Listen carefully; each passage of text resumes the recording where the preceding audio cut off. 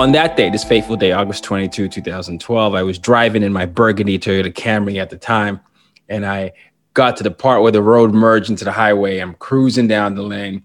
All of a sudden, my lane gets cut into half because this neighboring car loses control.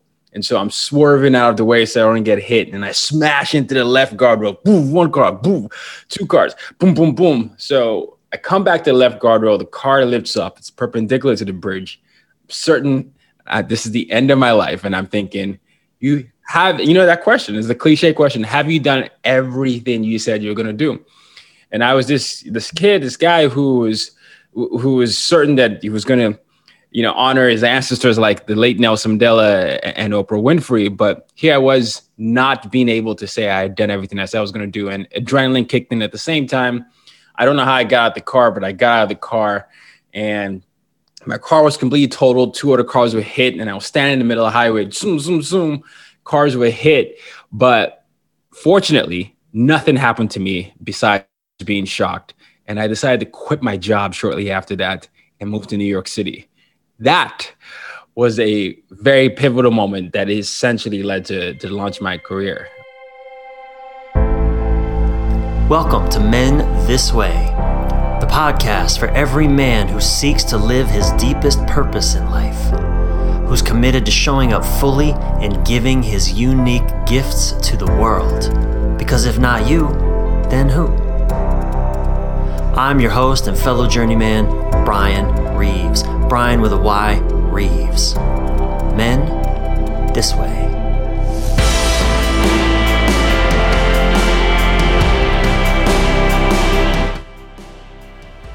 Are you living inside of stressful stories that don't serve your life? And why should you be aware of the emotional triggers in your body? And do you even know what your core values are? Well, in this episode, my guest, Tayo Rockson, and I mine these questions and more for useful insights to make a meaningful difference in your life. Tayo Rockson is a man whose work I'm just beginning to learn about. He's been a podcast host since 2014, which I am very impressed to learn about. This shit is no joke. But more than that, I admire his work as a co-founder at UYD Management, which I believe stands for Use Your Differences, a strategic consulting firm that empowers organizations to incorporate sustainable diversity and inclusion practices. Now, those are interesting words, diversity and inclusion, that in our currently polarized society can trigger a variety of responses depending on the listener, from appreciation and gratitude to resistance and anger to just pure indifference. But that's what makes Tayo's work so important. We're clearly living in a time when the differences between people are being increasingly highlighted and blown up in ways that are leading to actual violence. So learning how to navigate our differences in ways that preserve partnership is essential if we genuinely want to live in a world where we all get to feel safe, nourished, and supported to live good lives. Seems to me that's what Tayo's work is all about and why I invited him on to Men This Way.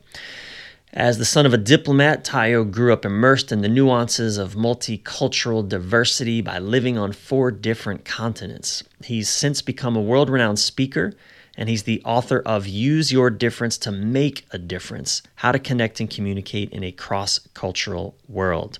In 2020, he launched the national anti-racism campaign, the hashtag Let's Talk Bias.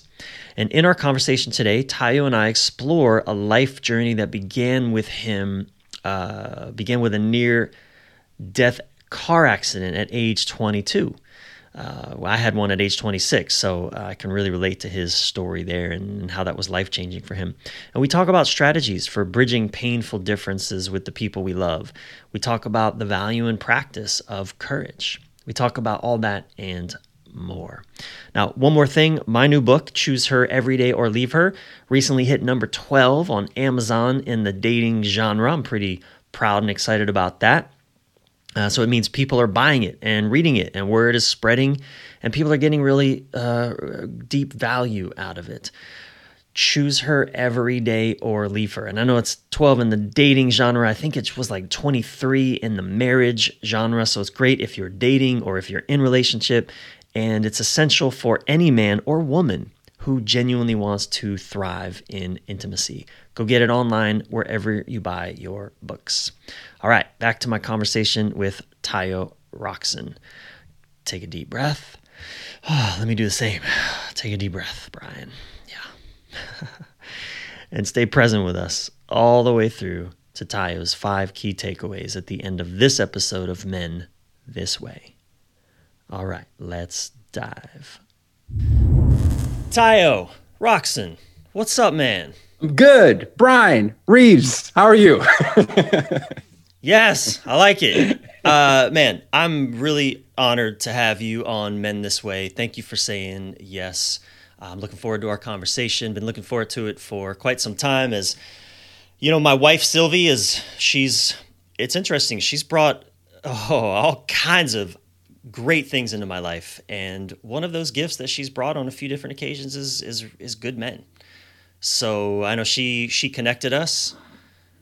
So I want to honor her, Sylvie, my wife, Sylvie Kukasian, for making this happen. Yes. And truly, man, after she introduced us and I started to learn more about you and what you're up to and the voice you have in the world and what you stand for, it was a no-brainer for me to invite you on to Men This Way. Well, it's a pleasure to be on. Yes, and your wife, Sylvie, is a great force to be reckoned with. So I also did some research on you when she insisted that we connected, and I love the platform and how unapologetic you are about it. So it's a mutual adoration society here. Thank you, man. So, Tayo, to let's dive in, man. And one thing that I like to ask first-time guests, especially, is to help my audience learn more about you and help us just know who you are as a man. Is to ask you about a significant event or experience in your early life that played a fundamental role in shaping you as a man. This is a very great question for me because one of the things that I've been doing since I was a kid is writing. I'm a writer, and as a writer, you tend to reflect a lot. And I have several pivotal moments, so I'm trying to think of which one to start off with. I'll start off with the age of 22, and then I can go backwards. But I remember significantly August 22, 2012. And I was I was basically in a job that I despised in a town I didn't want to live in. And I had come to this point in my life where I had accepted a fate that my dreams and my realities were just not going to happen. Here I am, an immigrant. And how old are you at 22. This moment? And I just gotten to the point where I got the visa, right? A H-1B visa. And for anyone listening that understands the H-1B visa, it's a visa that a company grants you, and it's usually like a lottery.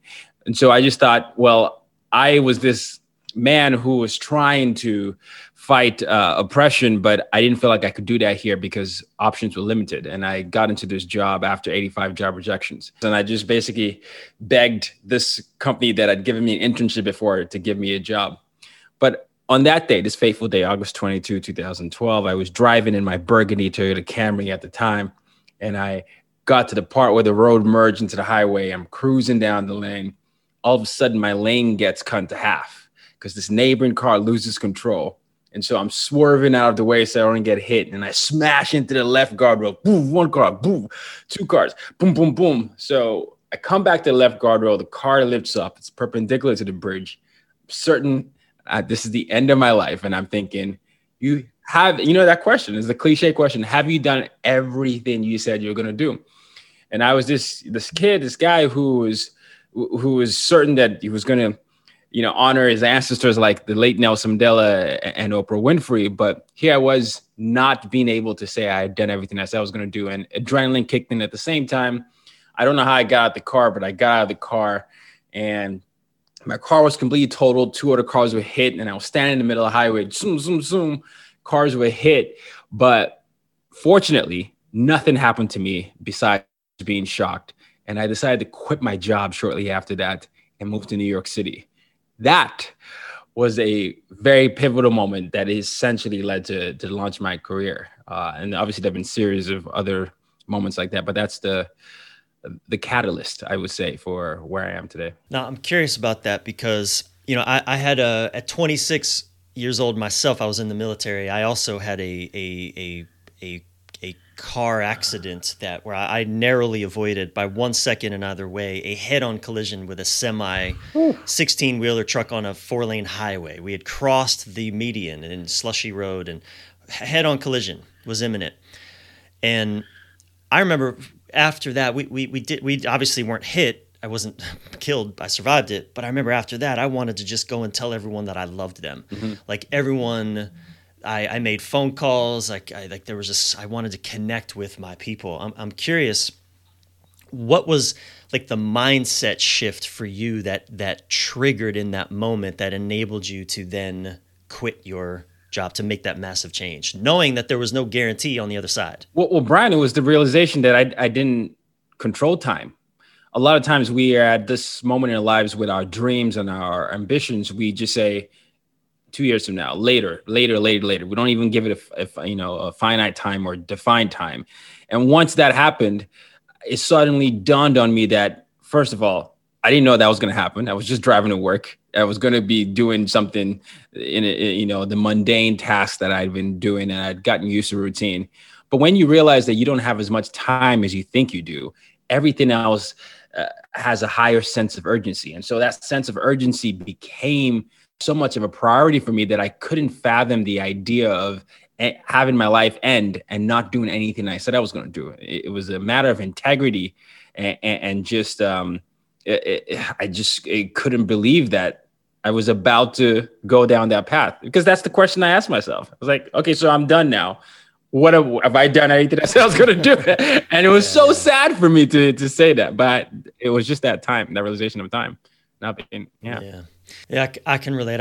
I'm 47 now, and I had my accident at 26, and I look at every moment afterwards. And look, there have been some really hard times since then, no doubt. Of course. But I look at everything as bonus time. Like in those video games, I don't know if you ever play those video games where you have to racing games and you have to get to the finish line, but before the timer expires. And if you hit the finish line before it gets to 0 seconds, it adds on bonus time. Yeah, you get to keep racing. Yeah. So I felt like that. I'm curious. Here you are. How many years later are we? So now it's I'm about to be 32. So we're approaching 10 years. That's fascinating. 10 years. You know what? I didn't realize it was a decade until you just asked me this question. So I'm approaching 10 years, and there's a saying that I once heard: we often overestimate what we can do in a year, but underestimate what we can do in a decade. Now, at that moment, you're just making me reflect on this.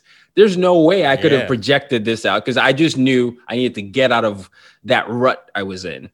I had no idea what the next few years would be. But many of us get into that overestimation of, we haven't done this, because we're matching our timelines with our neighbors in comparisons to Thief of Joy. And it's so funny what happens when you honor your own path, right? A lot of masculinity.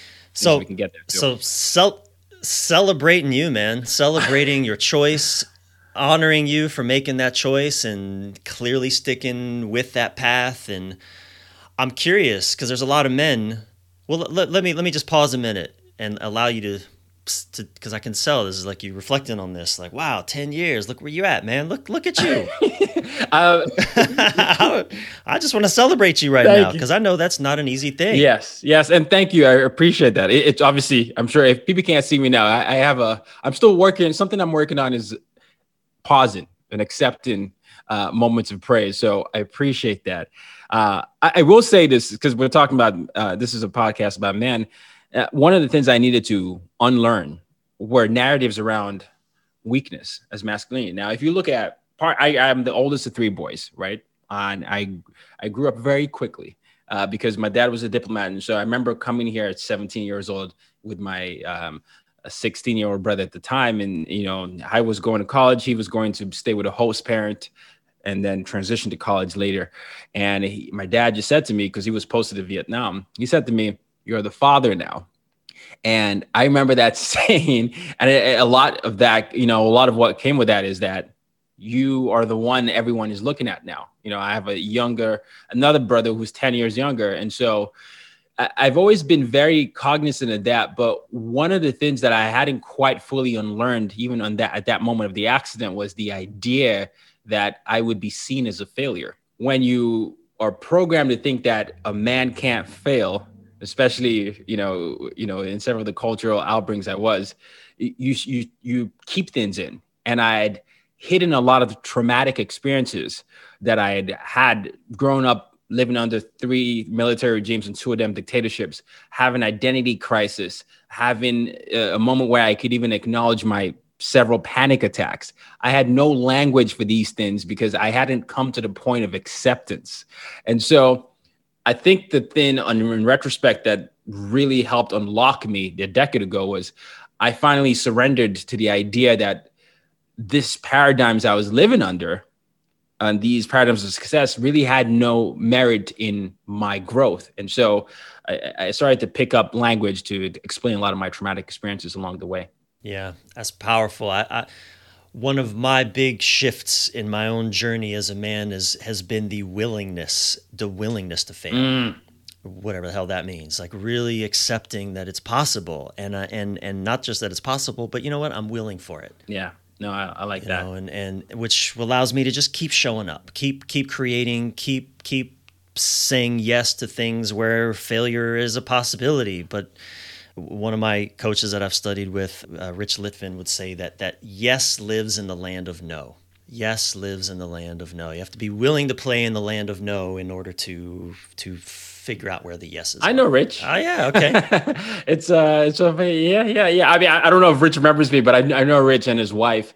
I've done some poetry with his wife actually. But yeah, Rich is a very influential coach in this, and I love that. Yes lives in the land of no. And I will even add this. Is this something I just came up with the other day? I'm going to paraphrase myself. It was something along the line of, okay. I know, right? I don't know if that's possible. Plagiarism time. So at the intersection, I think I said at the intersection of fear and failure is where your legacy resides or something like that. Because at that moment where your fear and failure meet each other, you're going to determine who you are going to end up being, whether it's the action or inaction you choose to take.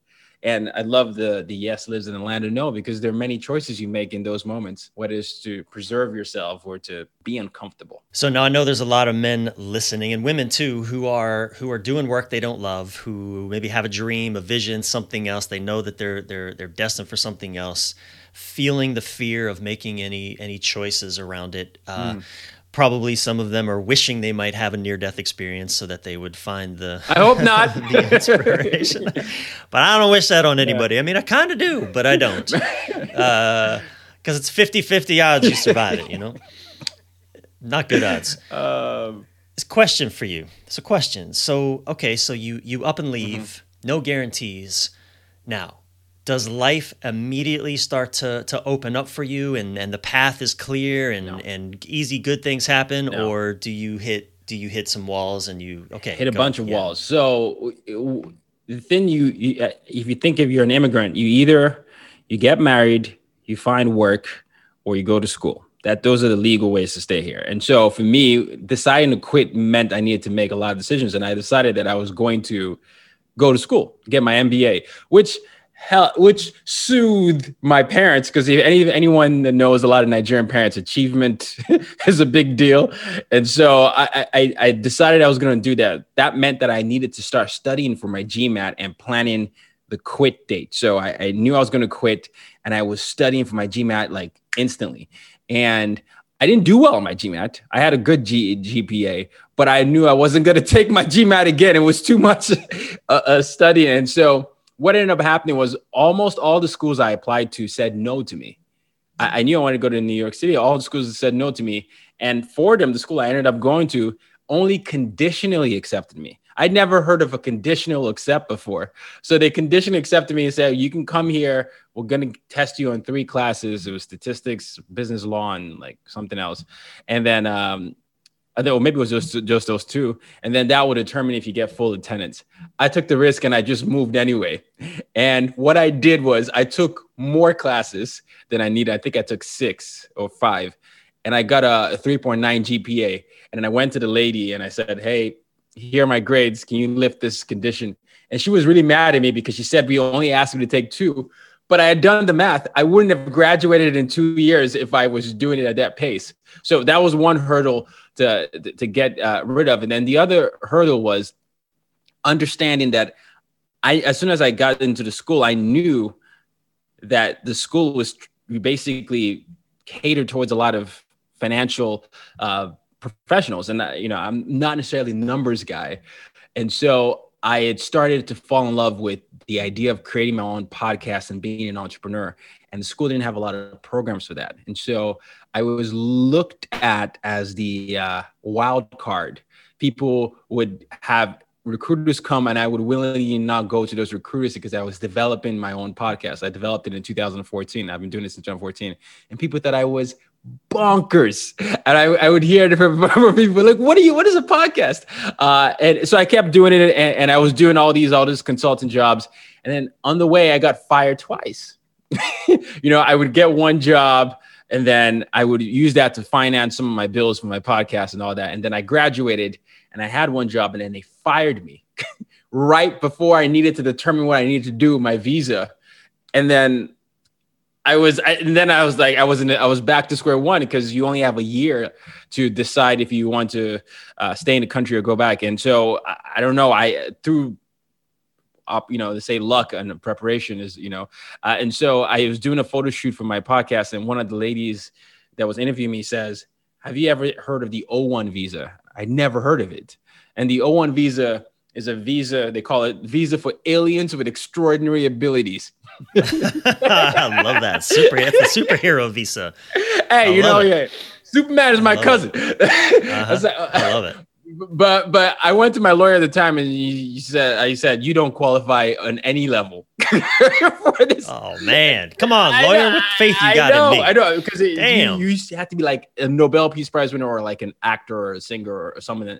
And so, or a legit superhero, a Marvel Avenger, basically. And so I went back to my friend that had just been interviewing me, and I said, hey, can you just introduce me to your lawyer? And she says, okay. And so the lawyer says, she gave me the lawyer speak. I've seen people with less than what you have, get it. And people with more than what you have, fail to get it. And she said, if you can get another job, we will be able to get the O1 with multiple employers. That will strengthen your case because your podcast is still too new to really be considered that. And my mentor at the time, luckily, had been looking at me and saying, hey, I like what you're doing with your brand. I'm starting a new company. I think we can merge what you're doing. And so as soon as I got that, I said, you know what? I have another employer. Let's do this. And then we got in. 6 months in, we realized that it wasn't going to be a good fit. But right before the 6-month mark, I got my visa approval. And then I shortly got fired after Trump got elected. And so okay. I remember my boss telling me, I was like, I told him, look, this is New York City. I don't have any money. I was saving so that I could do all these things. He says, I've been looking at your calendar. You've been focusing a lot on your other speaking engagements and all these other things. And I'm doing you a favor by firing you right now. And if this is something you want to do, you will figure out rent. And I was like, wow. Oh, okay, Rob. Wow. And so it was on and on and on and on. But what you hear in the story, and I'll stop here, is there are many moments that appeared to be luck, but I was always prepared. I was prepared for it. The Trump election, which I brought up, ironically had come at a time when I got fired. But yes, I had been writing and podcasting consistently every week on cultural competency, especially since I had gotten into my accent in 2012. So you have 4 years of content of people now looking. Yeah. People are now organically now looking. Hey, the rabbit hole. They're now looking. And then it now became outbound, and people were like, hey, okay, this guy seems to be writing for it. And then that year I got fired. I got 3 TEDx talks. Yeah, that was it. Oh man, I love that. There's so much in what you're sharing. I love that your employer let you go. Literally let you go. Fly, let you go. So, threw you into the deep end. Similar. I've been through similar situations where I would have held on for life to whatever safety net I thought I had at the moment. But life was like, nope, this ain't how we're going to play this lifetime. See that rug underneath your feet? Oop, it's gone. And learn to figure it out. Yeah. And those were both some of the scariest, but also the greatest gifts life ever gave me because I had to figure it out. And likewise, man, I'm here doing what I do today, similarly because of moments like that. So I love that. I wanted to ask you again to sort of, because I want to move on to some other Sure. things that I think we can really have some juicy conversation around. But I just want to ask this one last question about this journey. And you may have already shared it with us, but what would you say was your breakthrough moment that, and I'm sure there were many, but what was like the one moment where you realized, after that age at 22, when you quit your job and moved and you leapt off the cliff, so to speak, just the first cliff, because there's a lot of cliffs you got to keep leaping off cliffs in this path. What was the breakthrough moment where you said, okay, I've made it. That choice I made at 22, like I made it. Here I am. I made it. I think it was when I was speaking at the United Nations. It was either that, speaking at the United Nations, or you know what? Yes, it was the same year. And it was right after I had just given my largest talk. I gave a talk to around 5,000 people in a place called Chautauqua Institution in upstate New York here. And the demographic, were 60 years old and older. And so I was already nervous. It was this big lecture. They said Hillary Clinton had spoken there. All these other presidents had spoken there. And I was this kid. I was still in my 20s at the time. And he said, hey, we saw one of your talks. We feel like you'd be good at this. And as soon as I gave this talk, I got my first standing ovation from about 4,000 plus people, close to 5,000 people. Wow. And there was a line of people waiting outside asking me to write a book. It was before my book came out, and so that they could give their grandkids something about what was happening with Trump and all these things. And so it was that moment, I think, because I knew I was going to speak at the United Nations shortly after. And so I was like, oh, shoot, I guess this matters. And that was about how many years after that accident? It was about 5 years. Yeah. Well, and I'd say that's pretty short as timelines go, but it's still 5 years. Yeah, 5-6 years. Especially in your 20s. Yeah. 5-6 years. Yeah. And this is and I'm sure we'll get to it in the next line of topics. It really, I just had to surrender a lot of ideas around my thoughts of success and what success meant for a Nigerian man, it meant for a Black man, it meant for a man in general, because some of them were things that were programmed that I hadn't truly reflected on. I say often we live in a more reactive world as opposed to reflective world, and that common sense isn't common because critical thinking isn't common. And so I was critically thinking through every one of my choices and why I made them and investigating all my beliefs about the world and the self. And I started to just realize that the things that I couldn't explain or navigate were things I could freely let go and explore and come up with my own definitions.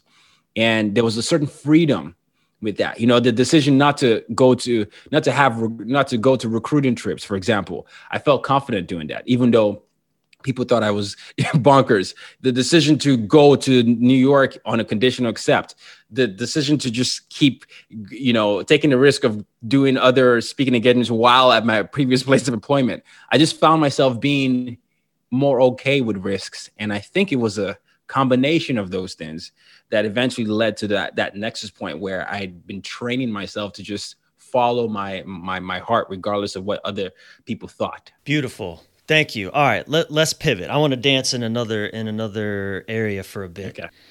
I think it's central to your work through your background, growing up in, was it 5 different countries? Yes, 5 different. Living in 5 different countries.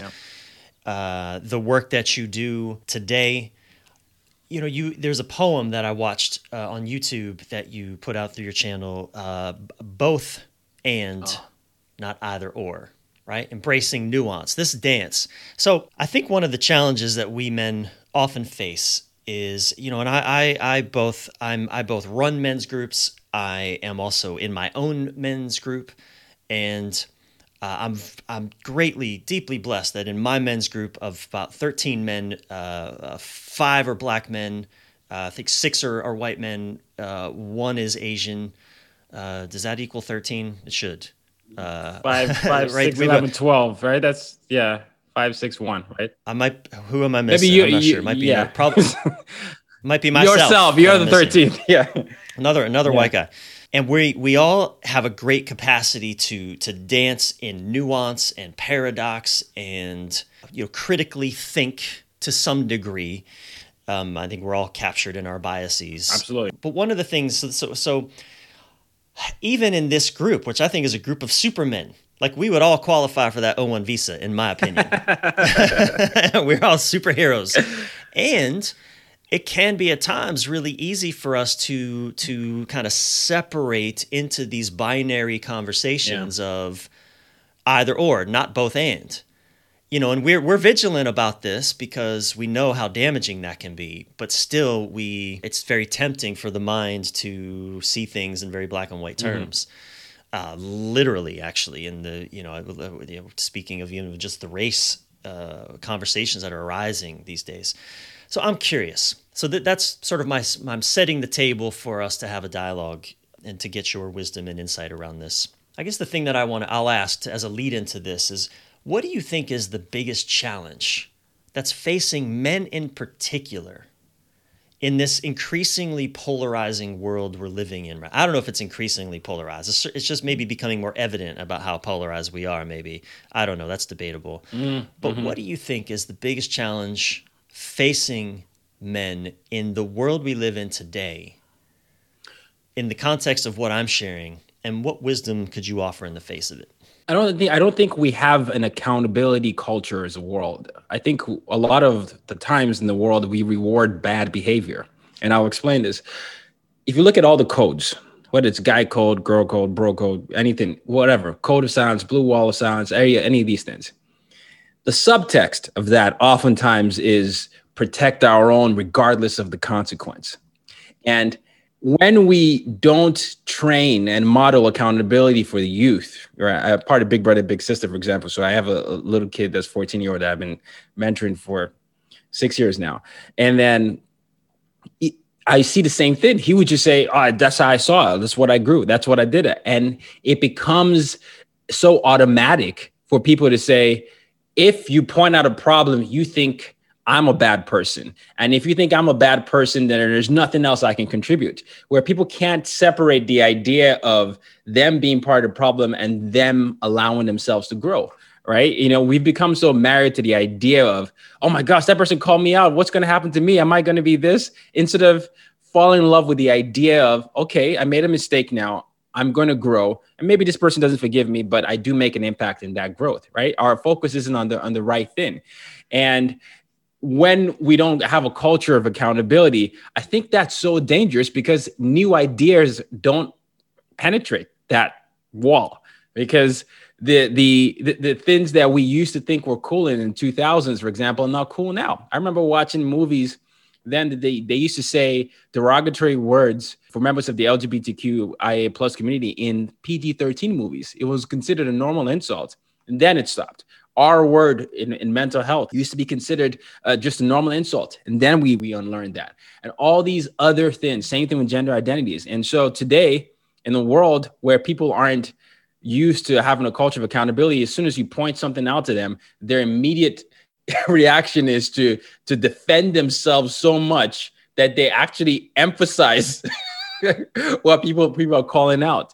You know, oh, you call me racist, whatever. You just want to be entitled. There's no way I can be racist. That happened in the 60s. No willingness to really explore where that person is coming from, and if they in fact are part of the problem, right? And when you're not able to be accountable to yourself and to your environment, I don't know that any any growth can exist. In fact, it creates what you said, that idea of a seemingly polarized world and an actual polarized world. And I think it also, what you're saying, it also gives way to this extreme thing that we're calling collectively cancel culture. Yeah.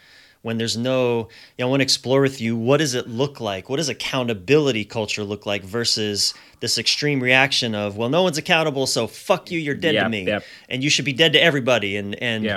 And that's my interpretation of this thing called canceling, is we just want to kill something off so that it never lives and breathes again. Yeah.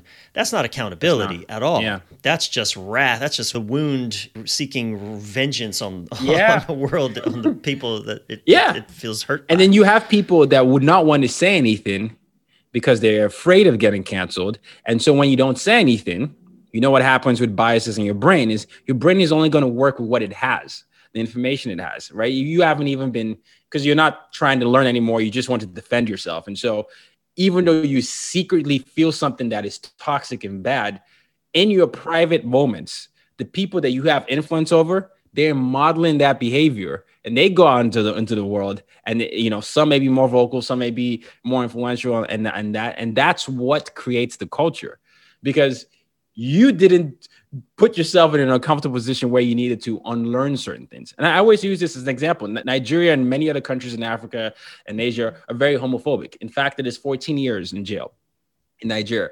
And those were cultures that were considered normal, right?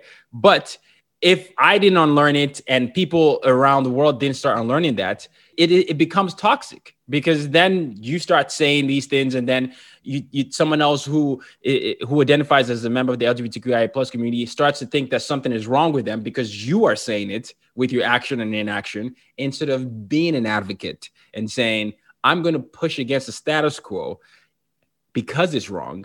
And it doesn't matter that it's been accepted for so long. So let's bring this into the personal domain for a moment, because systems are made up of people ultimately. Right. And I think it's one of the great challenges is when we talk about all the systemic issues, systemic racism, systemic oppression. I think a lot of people, not that I speak for anyone other than myself, but feel overwhelmed by how the hell do we address that? But one thing that I am acutely aware of, again, in working in men's groups is accountability. There's a, and I want to get your take on this, but I notice in men's groups, a good men's group has accountability baked into it in ways, because we can push up against each other and other men say, nope, you can't go that far. You just went too far. Yeah. So I'm curious, how do you see, like a man listening to this who maybe knows, I think all fucking men know on some level we need to be held accountable to something to pull out our greatness. How would you recommend a man begin to kind of create a culture of accountability for himself in a way that, doesn't put his intimate partner necessarily in the position of doing that? So understand your BTV. This is why I said, and I was explaining what BTV is, but so B is bias, T is trigger, V is value. So if you think about biases, everyone has bias. It doesn't make you good or bad. Not all bias is inherently bad. In fact, that's how we protect ourselves. But biases come from story, fear, avoidance, and security. So story. Some religion, some philosophy, someone has passed on some idea to you, and you've come to accept it and believe it. That's a story, right? Or you watched it in media. Fear. Maybe you've actually had bad experiences with a particular group of people, nationality, whatever, repeatedly, that it's become the narrative, right? So it's fear. It's a way to protect yourself. Avoidance. We talked about it briefly earlier. When you avoid an uncomfortable topic, politics, religion, and so what's left is what's already out there. Whether you're aware of it, it just seeps into your brain. And, it's like the conversation people used to have with me when they found out I was Nigeria. Like, wait, I thought it was like, you don't speak English, or how come? I thought you spoke this.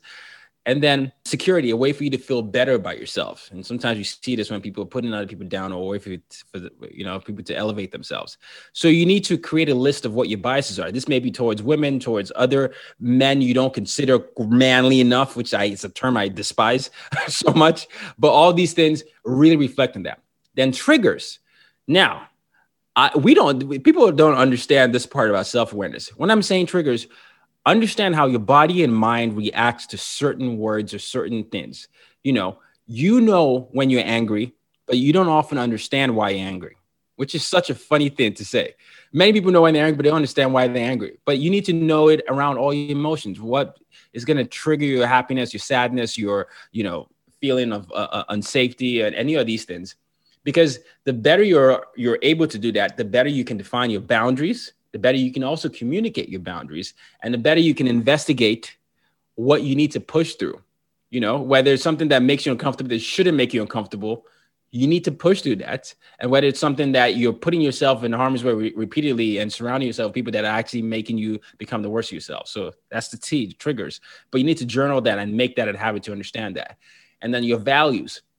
I do this exercise. I wrote it in the book, and I do this exercise with a lot of my workshops. I ask people to tell me what their 5 core values are. And almost always people don't know what the 5 core values. They can't name it off the top of their head. 4, 3, 2, maybe they'll know 2, maybe they'll know 1. And isn't that the most ironic thing?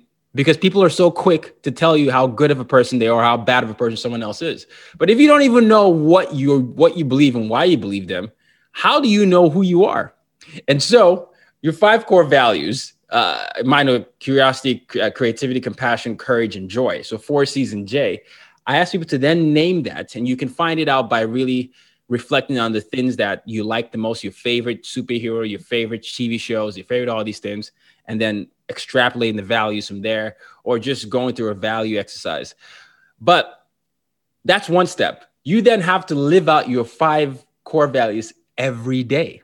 That means you have to find a way to fill your value cups every single day, because that is going to counteract your brain to become more intentional and accountable, as opposed to more reactive and programmed. And so if you start practicing your BTVs, you are going to see the separation of the idea of who you are versus who you are. And the more you do that individually and as a group, it's going to be so night and day, right? And so it's those 3 things that I would say, understanding your BTVs. Okay, so let's unpack this a little bit more. So, I mean, you've just unpacked the hell out of it. It was great. I want to just slow us down a little bit. So, list of bias, the stories we're telling, the stories we've received maybe from our parents, from our religions, from our political ideologies, affiliations, the stories we're telling around. I think perhaps I wonder if maybe that would even especially serve in the domains in which we're most triggered. Yes. If politics really gets our goat, okay, well, let's examine the stories that we're... Exactly. I think... And I wonder if a big challenge in there is people generally don't understand the distinction between a story and a fact, like so-called reality. Yeah. How would you help make that distinction for somebody? This is the funny thing. A story can be a fact and a story can be fiction. But because the world, everything we have is we believe stories, whether they're true or not. But the distinction there is, we need to be able to articulate why things bother us. And sometimes I'll just watch comments on YouTube, or I'll just look at people go off, just because I study human behavior for a living. I know. This is people. Oh, I have to. You're asking for. I know, but I put myself there sometimes, and sometimes if I want to really corner someone, I'll just ask them. I'll just be doing multiple levels of why. Okay, so why do you believe that? Why do you believe that? I don't know. Just because.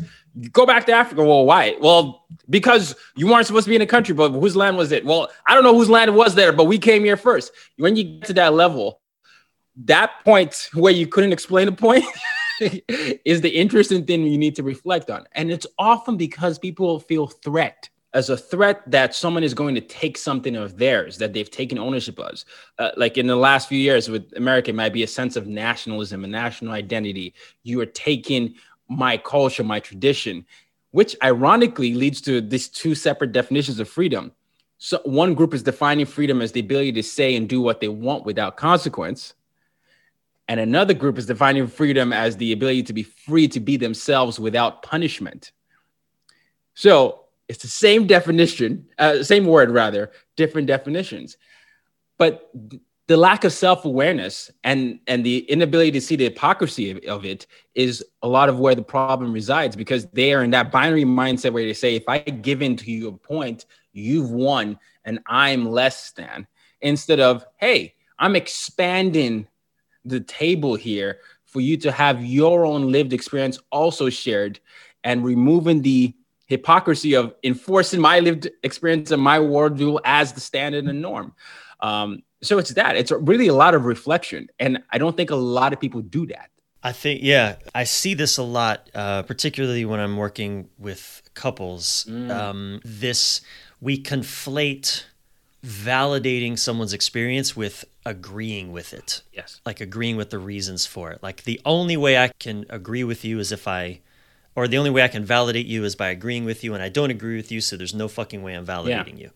And inside of that, there is just disconnection and ultimately, some form of violence, whether it's verbal or eventually physical, emotional, whatever. I think that's really powerful, what you're pointing at about. I did that once with someone close in my family who did not believe in gay marriage. And so I asked him, well, okay, well, why? Why do you believe this? And he said, well, it's because it's the, this. Okay, well, tell me more about that. And I just watched as as I just asked questions, he meandered his way into a place where he's like, I can't really explain it. I just feel like it's true. You see that? You see that? Like, that happens all the time. Well, okay, you just feel, all right. I mean, that's not really a great way to run a society. But okay. And I think, inside of that feeling is a trigger. There's an upset. Yeah. There's a visceral response to something that they can't really articulate. Yes. Sorry, I didn't mean to interrupt, but you know what? The reason why I said trigger comes after that bias is because a lot of people's triggers is they don't want to seem ignorant, they don't want to seem like a hypocrite, and they don't want to feel less than. But the most ironic thing about acceptance is, I don't believe acceptance is approval. I think acceptance is the opposite of avoidance. That's why. So when you accept something, like you said, it doesn't mean you're necessarily validating them, but we opened this conversation in the idea of nuance, and we have a lot of binary worlds. Multiple things can be true at the same time, and multiple things can be false. But if you can't accept something as a truth for someone else, it is so dangerous because you're saying your truth matters more. Yeah, and I think so. I love that map of bias then down to trigger, because I find, and this will happen in our men's groups a lot, where we kind of resort into, if there's a conversation where we resort into this binary logic, it's either or, it can't possibly be both. Well, what often happens is the way back to connection is for us to acknowledge, you know what? I'm feeling really triggered. I'm really angry. I'm upset. I'm not feeling heard. I'm not feeling like I can feel there's stress in my body. My face is tight. Like when we start speaking back into what's actually happening in the body. And when two people can, and often it only takes one person to start to do that, that the other person will start to get a little more curious and be like, oh, okay, well, you're hurting. If there's that person has any desire to really be connected, and I know in this world today, a lot of people don't give a shit about being connected. Yeah. Unfortunately. But I know so I love that map. When we just get into the body and start to speak about what's going on there, connection starts to kind of almost magically present the possibility of itself, of the experience. Absolutely. And if to break your audience brains even more, is that everybody has their own version of black and white and their own version of gray, but they're not clear in that. So I'll tell you this, and I don't even think it's bad. I think that's the irony of what nuance is, because we have laws in this country, right? For example, so there's some level we believe something is black and white, and then some we have areas of gray, but we don't discuss enough of that because people's definitions of what they consider killing, for example. So if I ask the question, I always do this: hey, how many do you think killing is bad? Some people will say, yes, it's absolutely bad in every situation. Some will say, well, what about self-defense? Or what about this? Or what about war? What about war? What about? Then you start having this variance of this. And with almost everything, people have their own black and white and their gray. We're humans. We all have that. But we're rarely honest about that, because I don't know. We have this fear of feeling like a hypocrite or feeling like we are not consistent. But no one is. When you think about everything, we grow, we acquire more information. This rule works here. It doesn't work there. Some drinking age is less than, is 18, maybe in some countries there, it's 21. And we don't have that conversation in tandem, which is the nuance between that. It's okay. We should have that discussion. It doesn't mean you were wrong before, you're right. Or it doesn't mean that you can't grow from being wrong before. Yeah, and and so then the final stop on that map is values. Yeah. And I think, that word, you use the word courage. As I was reflecting on your question, that was a word that came to my mind as well. Again, there's another word, though, that I think people have vastly different interpretations of. And I believe, I'll just share my bias around the word courage, is it takes far more courage to embrace, to be willing to accept that someone else's reality is true for them. Wow. Rather than attempt to argue them out of it. It takes far more courage because it requires that I suspend my absolute certainty about how things are in the world. That takes far more courage than dismissing and attempting to dismantle someone else's reality just so that mine becomes the dominant reality. Wow. That's my bias around courage. That's my, eh, what say you? So I think courage is the ability for you to show up as you are in all spaces. And it's so, and the reason I say that is we've just outlined why it's difficult to do so, right? So our lived experiences are very, very different, but it doesn't mean it's any less than or more than. But when we look at masculinity, femininity, any of these things that we have, right? There are certain unwritten codes of conduct that almost always prevent your full self from showing up because it takes or demerits you from membership into that group. Now, the people that have the ability to say, look, I'm this regardless of what you say or what the rules are, I feel like that's courage because they're willing to expand and push against the status quo. So, I mean, but I'm defining it from my lived experience, right? And I love yours as well. So it's funny that we have different definitions of that, but I've always thought it's just being able to show up fully as yourself in all spaces. Well, I like your definition. I'm enrolled in your definition. I'm enrolled in yours too. Okay, beautiful. Beautiful. Yeah. I want to land this again for men that are listening. And again, this podcast has a lot of women listeners as well, but I want to land this in a question. So if someone listening is wrestling, and again, let's make this personal because usually it happens. Maybe they're in a conversation with a friend who's on the other side of a political divide or a family member, or maybe, someone in their family doesn't want to get vaccinated and they're vaccinated, or the opposite, and they're in that, the opposite exists. They're in that conversation, whatever, but or just their intimate partner. Again, there's a reality that someone close to them is holding that they're unable to buy into, and it pains them. And it's creating a disconnect that is painful. And that is, I mean, in this day and age, man, I think most people are experiencing this in one form or another with someone close in their lives. How can they bridge that gap? How can they bridge that divide? How can they, with themselves, the other person ain't going to change their position. Yeah. How does someone confront that in themselves in a way that can at least create the possibility to bridge? See, so this is going to be tricky because there's no one answer. One of the things I've started to realize in the last few years is that there are people in your loved ones that you might be able to coexist with, and there are people in your loved one circles that you cannot coexist with anymore based on that. And I didn't used to, before I was like, no, it's everyone, but that idea of understanding your triggers is you need to have your boundaries, because part of your mental health to come there. Because when you're doing your BTVs, you're going to find that your values might be diametrically opposed to some other people, like a threat level diametrically opposed. And you have to be okay with separating and moving away from that. And then there are others like you, like your friend, who might be easily influenced, but haven't really thought why they believe that. And I that's where I exist. I believe that there's more room for coexisting in those areas because they're just regurgitating beliefs, or they haven't really worked out all those thoughts there. But that's going to require inquiry and conversations. And the more you have conversations with people, and where you come from a place, and this is how you have it, you come from a place where you speak from your worldview and why this is important to you, and then you ask them the same questions, why it's important to them on your worldview, and you both are able to each explain why each other feels the same way. And if you both are at that point and you still feel like this person is dangerous or this person there's room for moving, you make that decision.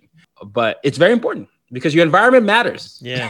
Well, I can relate to your desire to want to bring everybody together. I mean, when I was 4, my parents divorced and my family would never, ever, ever be again together. And so there's a wound in me that's constantly wanting to heal itself by bringing warring parties together. Yeah, that makes sense. Wow. And it's good for me to recognize that, because in past I have tried to force things. I've tried to, even with a kind of Pollyanna-ish outlook on things, like no, can't we all just get along? Like we can figure this out, fix this. And in fact, no, there are times where actually it would cause more harm to try to be together and bring people, family, whatever together, than to just respect that this is not to be and back off and move on with life. Hey, and that's also courage, by the way.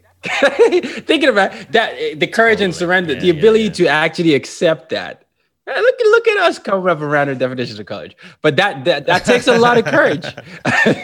Yeah. I love it, man. All right. Well, that's beautiful. And so bias, exploring bias, your bias, checking in with your triggers, and understanding exploring the triggers. And I know that's a big challenge. I mean, a lot of men, especially women too, certainly, but we are not encouraged to live inside of our bodies, to be connected to our bodies,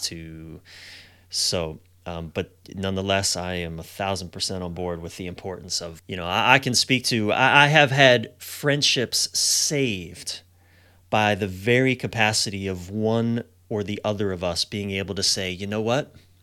I'm really enraged right now. Wow. And put a period on that sentence. Not I'm enraged because you're a dick, or I'm enraged because you, but just, you know what? I'm feeling a lot of rage right now. I've had friendships, literally, there's one friendship I've had that was saved by our capacity mutually to just do that. To feel powerful rage in the body and speak to it. Huh. See? That's probably, and I imagine the trigger work is probably something that you see almost all the time in your men's groups, because I can't imagine the amount of trauma and things that they have to work through. But I know the importance of that, but that's not taught in any school, in many schools rather. Right? I mean, I'm sure there's some schools that teach that, but that's the hidden part, right? Some people will be able to tell you, some people can communicate their biases to you, but they don't know how to do the deep work, because they feel like doing the deep work is like some level of emasculation or something like that. And so, yeah, there's that. Well, like you said earlier, weakness. Yeah, weakness. Yeah. If I have feelings, I am weak. Yeah. I wrote an article years ago, hiding weakness kills men. Hiding weakness, it kills us, whether through suicide or through our acting out of refusing to really be vulnerable in our feelings, acting out what we're experiencing on the world around us and murdering people, or for going to war, etc. Yeah. So I love your work, man. It's Thank you. And I know we just barely scratching the tippy top of the iceberg, Tayo, of what you're up to, man, and what you're doing in the world. Are you in a relationship? No, not yet. No, I was in one before the pandemic, and then I haven't been in one since. But wherever she is, I am.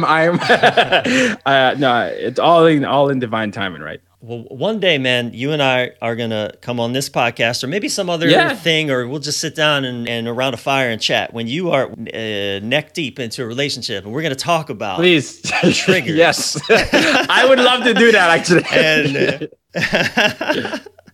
yeah, I look forward to that, man. But no, your work is so important in the world today, right now. I wanna wrap up with the 5 key takeaway questions. Okay. We've danced in and out of some really beautiful conversations here, and it's my hope that our listeners are taking a lot of gold nuggets that they can work with in their lives. And these 5 key takeaway questions, I created these to just help people, some clear things they can kind of hook their brains on as they exit listening to us, exit this conversation. Okay. So you ready? Yes, I am. All right.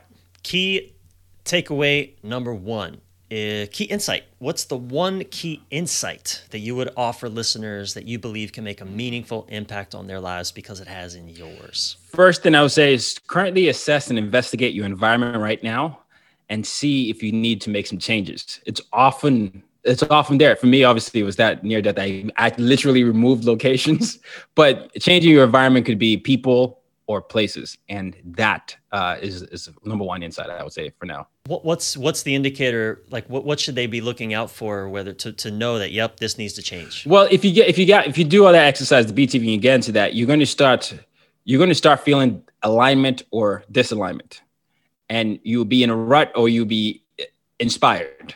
And when you're in a rut and you're consistently disaligned, it means something is not, working, right? And so you have to really reflect on it. Are you putting yourself in a place where you're not inspired? Are your parents constantly doing this? Is your partner wrong for you? Are you in the right business? But you start asking those questions, and the courage that you will find yourself doing is whether you can change that environment or work towards changing that environment, because it's not always as immediate as it can be. So thank you. Number 2, key mentor. Name another man that you've been inspired by, living or dead, that you would recommend our listeners learn more about. Nelson Mandela. And the late Nelson Mandela is my biggest inspiration. And then Santiago from The Alchemist. So if any of you have ever read The Alchemist, it's all about... See the main character? Yes. Yeah. So I had to look up because I don't think his name was written in the book, but I think someone wrote it out there. But finding your personal legend, it's a very short read. But yeah, Nelson Mandela, just because, I remember I grew up under dictatorship, as I said earlier, but he was like the closest person that looked like me who was fighting for freedom. But he also spent 27 years in jail for what it was. I for much of my life, I was not up to 27. And I was thinking, if this man can spend 27 years in jail and have the most meaningful moments, even more significant, happen afterwards, what am I doing here? So read his book, Long Walk to Freedom, and I think people will understand. Key resource, your most impactful, inspiring book, movie, or podcast of just this last year. Okay, so this last year, I love Malcolm Gladwell's Outliers. So I'll say you can read Outliers, and also check out his podcast called Revisionist History. And then resource is Masterclass. So Masterclass is a group of courses from several professionals. I don't know about your audience, but I'm someone that gets inspired by watching other creatives work. And there are a bunch of creatives in whatever thing you're interested in, sports, movies, creative, anything. But there's so many little nuggets, and the classes are so short that I feel like you're bound to be inspired watching how people figure out the sausages of their industries. So, and you're specifically calling out Malcolm Gladwell. Yeah, Malcolm Gladwell. Nice. Yeah, Outliers is one of the. You can start off with Outliers, and then there are a bunch of books, but Outliers would be probably one I'll start off with first. I love his work. And Tipping Point. Oh yeah, Tipping Point is the other book. Yes. Yeah, Tipping Point. Yeah. Great. Key investment in the last year. What's the best thing you spent money on? And we're going to go under $10,000. Key investment under $10,000. Gosh. Oh, therapy. Well, that was easy. So I've been going to therapy regularly for a while. Ironically, it was my last relationship, which is very toxic, that got me into therapy. But it was also really helpful during the pandemic. And it's definitely less than $10,000. So BetterHelp. There you go. Use BetterHelp. Highly recommend therapy, some kind of, coaching work. You got to be really careful. Well, same. You got to be careful what therapist you work with. Same. You got to be careful what coach you work with. But yeah, absolutely, man. It's good. It helps uncover all those biases. That's right. And triggers as well. Yep. Yeah. That's what happened to me. Last one, man. Key practice. Please offer one consistent practice, spiritual, creative, personal, or relational, that has served you well and that you challenge our listeners to take on for the next even 7 days. So I don't think people practice their hobbies enough. So I'm a huge sports fan, basketball. You can see, if I even go further, you see a bunch of jerseys over there. And the moments that I've found myself even just going down to the court, there's a basketball court nearby, where I shoot hoops. I like to make at least 100 shots or play pickup games. It's a moment of clarity. For you, for the audience, it might be, listening, it might be meditation, it might be dancing, it might be watching a movie, it might be doing something. But intentionally practicing something that you love or doing something that you love is so meaningful, because it reminds you of your life. Like, it gives you life. You're like, oh my gosh, I'm enjoying this. And it's something like that. I don't think we even practice that enjoyment enough. And so even if it's 30 minutes or whatever, find those moments to do that. And then I think meditation, but I didn't want to give a cliche answer, but find something that you love and actually practice doing it at least once every week. And then you can see if you can go from there. It seems like such radical advice. And yet what the hell else are we doing with our time? If we're not regularly engaging and doing what we would love to be doing in that moment, what the fuck are we doing? I agree. But you know what's funny? Many people don't do that. That's the thing. I know. It's so funny. It's radical advice. Why is that radical? because that shouldn't be radical. That should be it obvious. should be, but like you said, we fall in love with these ideas that we shouldn't be doing this or we shouldn't do that. And I like, if you like to do it, that's what matters. That is what matters. It's not what other people. Seriously, man. Yeah. We have been lied to, Tayo. We have been lied to, man. Like, oh man, that's just so many things. I've looked back to youth and like, you lied to me about all of this way I'm supposed to live my life that was wrong. Yeah. And that's it. Like work. I should be working hard, producing, being productive, man. There's nothing wrong with that, but that shouldn't be the point of my existence. No, not at all. Not at all. And that's why I've been able to, for podcasts, and I know you podcast often. Yeah, my podcasting is the freest thing I do, right? But I've been doing it for 7 years. I love the conversations. Now, I just love getting to know people, and I practice that. But it's my way of finding joy. Same thing with the sports. Everyone in listening has to find whatever it is for them. It could be the gym for some people. It could be whatever it is. But you got to find it. Dude, when I saw that you had been doing podcasting, I looked at your podcast, doing it since 2014. I was like, mad respect for this man. This is no small feat. Thank you so much. Congratulations, man. Thank you. Yeah. In fact, I'd love for you now to take a moment and tell our listeners where they can find you and yeah, where can we find you? Learn more about you. Well, thank you for having me. This has been really fun. I love deep conversations like this that uncover. My pleasure, man. So my digital home is TayoRockson.com. So TayoRockson.com. And you can find my book, podcast, or anything there. And my social media platforms are all at Tayo Rockson. But easy to find. Come say hi and happy to interact. I love the name of your book. Oh, name of my book is Use Your Difference to Make a Difference. Yes. Tayo, there's so much we could talk about, man. We could dive into that, and I would love to have you back on again in the future. It's a pleasure having you here, man. I really enjoyed this. Love what you're up to. Pleasure's all mine, and let's do it. You just let me know. We will. All right. We will. All right. Thank you so much for listening, and thank you again to Tayo Rockson. You can find Tayo at Tayo, Tayo, Rockson, ROCKSON.com. Of course, that link and any resources and a link to his book and Tayo's 5 key takeaways will be in the show notes at brianreeves.com/mendthiswaypodcast. If you were served by this and think others should hear it too, please share this episode, or even better, write a review, because your words matter. People often are looking at the reviews to decide whether or not they should listen to a podcast, and you taking a moment to just write a review would help lead more men and women, for that matter. We have a lot of women listeners, but more men and more women this way. And don't forget to subscribe yourself while you're at it. I'm your thriving life and relationship coach, Brian Reeves, Brian with a Y, Reeves. Until soon, keep your head up, your breath relaxed, and your thoughts inspired.